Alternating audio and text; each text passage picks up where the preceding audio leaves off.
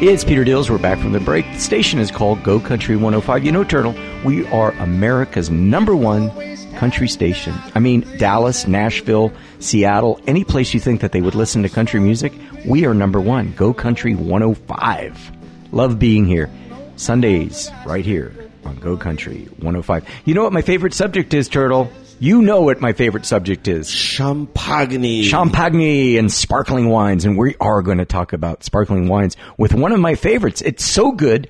Well, we're going to let Hugh Davies take over. But it's so good that Nixon in 1972, when he had, the guy from China came over, of course he served Schramsberg. Hugh Davies from Napa, are you there?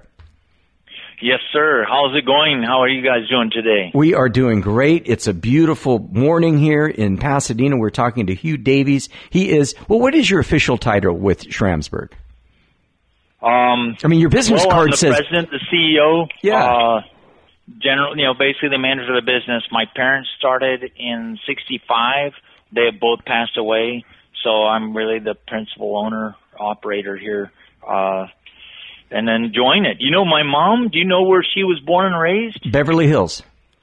Pasadena. That was my dad. My mom was Pasadena. Yeah, I met your dad, Jack Davies. He and my dad, Elmer Dills, would cohort many years ago. They did a fundraiser at the Parkway Grill Food and Wine Festival, and your father, Jack Davies, and your wife were there as the honorary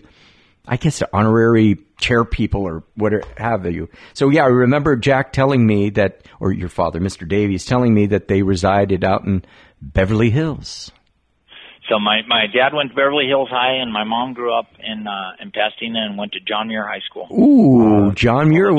My friends know that well. I went to a school called Blair High School, but yeah, we know John Muir, the Mustangs up there on Lincoln Boulevard. Well, this just makes the interview so much better because it just lends itself to a small world, right? There you go. Okay. No, it is definitely a small world. Okay, big world, small world. So how did Schramsberg get its name? I mean, Berg sounds German to me. So how did it... German. So this, the winery property, the Schramsberg or Schramsberg winery was originally established 1862 by German immigrants, Jakob and Anna Schramm. And so they had about a 50-year run leading up to Prohibition. And then their family, actually at that stage, the parents had passed away, but the family sold the property and moved on. And then my parents would arrive here in the 60s, revive this old winery, and loved the name, Schramsberg, and so they chose to keep that name to be the brand name of the sparkling wine brand that they would create. For those of you that are watching on Facebook, in my hand right now, I have a bottle of the Schramsberg Blanc de Blanc. Yes, and it's quite yummy. It's not open, but it is quite yummy. We're talking to Hugh Davies. He is the president of Schramsberg, and he has just mentioned his father, Jack Davies. Okay, you're up in Napa. Actually, the bottle says you are in... where does the bottle say you are? Where are you? What city are you in? Well, we're technically in Calistoga. Yeah. But we're really not in the town of Calistoga. We're between Calistoga and St. Helena, and then up in the hills...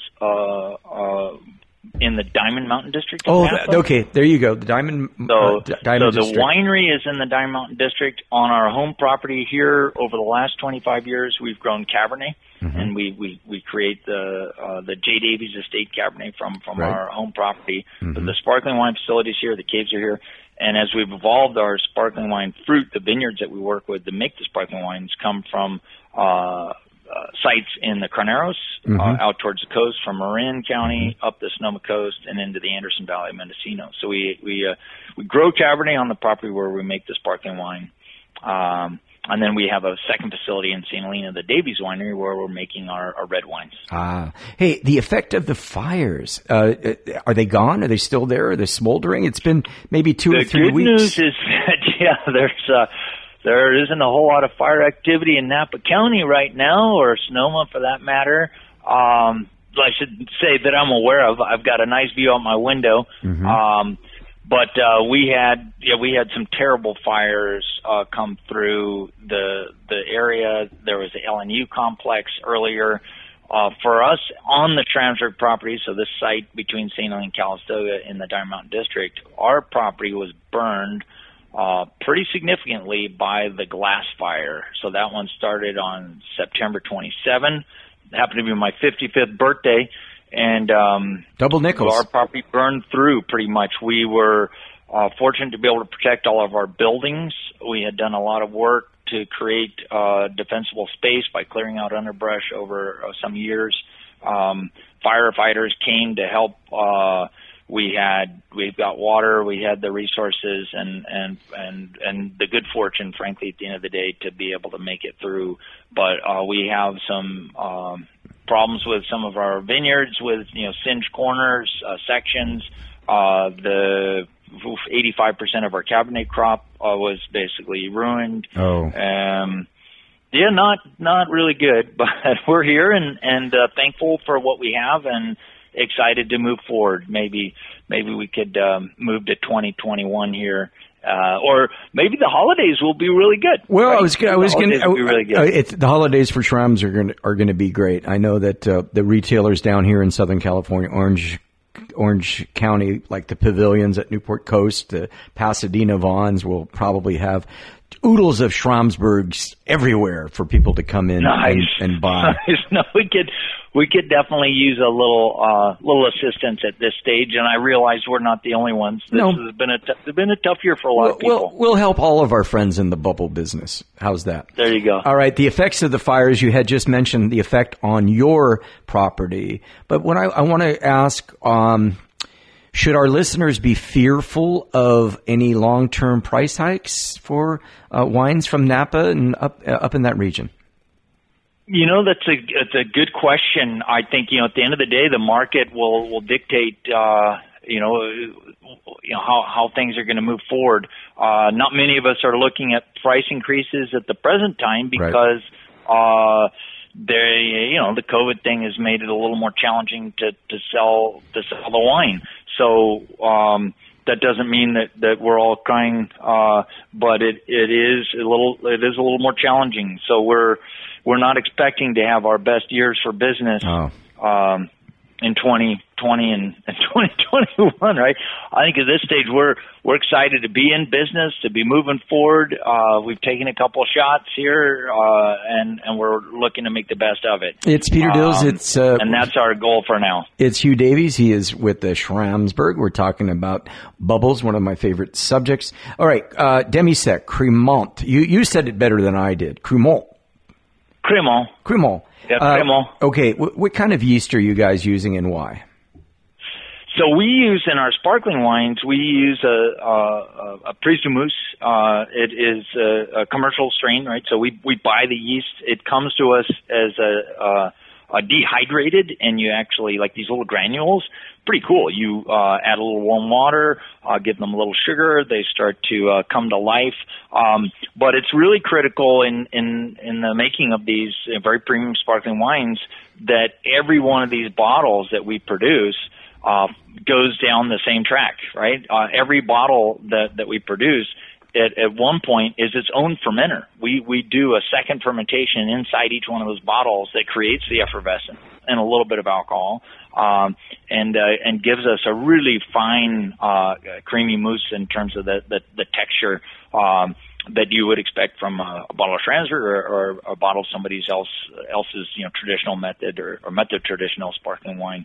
And so the strain that we use is not proprietary at all, but it allows us to work with really tart juice with kind of a low pH to get a little technical there.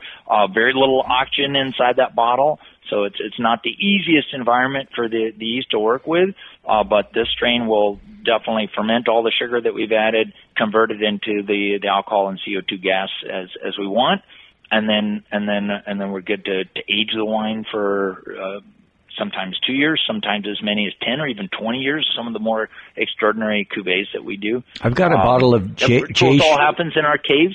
I've got a bottle of J. Schram in my case right behind you, Turtle. Well, I'm not going to show you. That sounds good. Yeah, I don't want him to get his eyes on it. The 2011? Whatever Matt was kind enough to send me, but I was going to. I bet it was 2011. I'm going to save it for. That is one of our very top selections. There's a J. Schramm Rosé, the Schramsberg Reserve. The J. Schramm is our best Blanc de Blanc or Chardonnay Brut. And that one we do age for 8 years in contact with its yeast inside the bottle in our caves, and a Dynamite bottle wine. I really like that 11 vintage too, which was a very cool vintage. And so we had a late season, probably the coolest vintage we've had in the last 20 or 25 years, and really vibrant style. That'll age beautifully, that bottle. I got to get into the bubble business because Turtle is my engineer here. Turtle, this guy sounds like he's in a great mood, like all the time. I want to be with him. I want to be with him right now. I want to be up in Calistoga drinking some Schramsberg with. It's not bad. I mean, I feel lucky that this is where my parents came. They came up from Southern California. They were somewhat courageous, right? Yeah, they certainly were. 20 wineries in Napa when they showed up here. We're talking to Hugh Davies with Schramsberg. Okay, holidays are coming up. Thanksgiving is just around the corner. Then, Christmas and New Year's. What are you looking for sales? I mean, what are we projecting? Well, if you asked me the question earlier in the year, April, May, wow, right? Everything was shut down, and we were pretty nervous. Ended up being good for retail business, not good for restaurant business. Right. And I would say that over the course of the year, that's largely played out. The retailers have done more with us, and the restaurants have not had it easy, right? I mean, a lot of restaurants, I was just reading in Chicago, for example, they just closed down all the bars and restaurants again. Okay. So that's tough. But the retail side is good, and typically the holidays, the big spike in sales during the holidays is retail business, right? So, I don't want to get too far ahead, but we're cautiously optimistic. There was a time when everybody thought sparkling was just for celebration. No, but I can tell never. You that people are drinking a lot of sparkling right now. Pizza, steak. I don't know how much they're celebrating. They're just enjoying it, right? I'll drink it with anything. We work hard to make some tasty bottles. For breakfast, mimosas. Well, no, we wouldn't use Schramsberg for I wouldn't go with mimosas, man. You gotta drink the juice. It's tasty as it is. You don't need the orange juice. You know what? I was on a show in Santa Barbara, Fox 11 up there. We were running out of time with you, but real quick, I opened a bottle of some kind of champagne, and the girl said, the anchor said, this would be great in a mimosa, and I almost fell off my chair. So no, you're going to drink. You're going to these days. Mimosa? No, you drink it with Andre. If you insist, we're not going to tell you no. But our objective as producers is to make these sparkling wines that taste just delicious, right? Yep. All by themselves. I mean, that's the goal. Hugh Davies, you've been an incredible guest. Thank you. We'll do it again. Let's try. I'll talk to Matt. Maybe we can do this one time before the holidays end. Would that be okay?